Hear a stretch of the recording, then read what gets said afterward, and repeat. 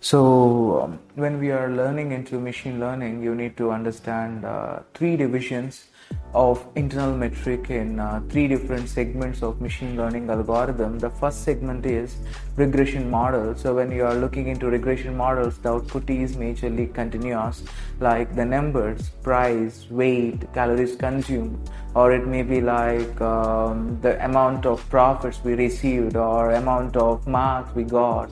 So all this comes under continuous data. When there is a continuous data-based predictions, the internal mechanism of every machine learning algorithm going to be mean squared error or mean absolute error or root mean squared error. And if you are going with anything, you want to go with unsupervised way of learning, like you want to do, there is no specific output. You want to identify or you want to group the things based on the clusters or the similarities. For example, you got a message from the same person 2 times. Nowadays, your applications are able to group the things. So you even create a clusters in your phone. So you want to group the things based on certain similarities, like entertainment apps, like music-based apps, or based on shopping ads. So in order to go with similarities in machine learning algorithms, I think you need to use Euclidean distance or Minkowski or Manhattan distance. So by using this distance functions, you are able to group the similar items in a data set.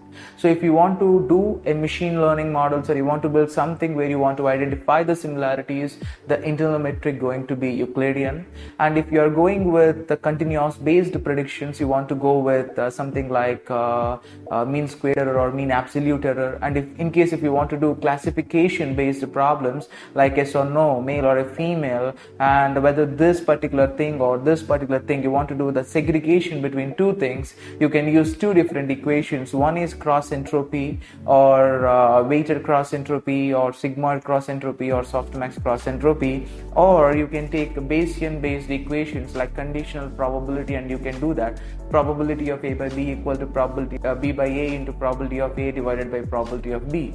So when you're going into machine learning, these are the 4 major equations what I feel as very important. So when you're going with regression based problems, you need to use mean squared error or mean absolute error as an internal metric to classify the particular similarities. To group the things based on the similarities, you want to use Euclidean distance or Manhattan or Minkowski. If you want to do classification, there are again 2 different problems. One is internal metric as a cross entropy, or you can take conditional probability. So any of the things are sufficient. For example, based on the problem statement, you can choose the internal metric. So you want to do a classification or a regression or a clustering. And if you want to give equal importance in classification, you go to Bayesian models. And if you want to do it based on the feature selection you want to do internally, you go with cross entropy based problem statement. So when you are planning for machine learning, these are some of the internal parameters or internal metric you want to master.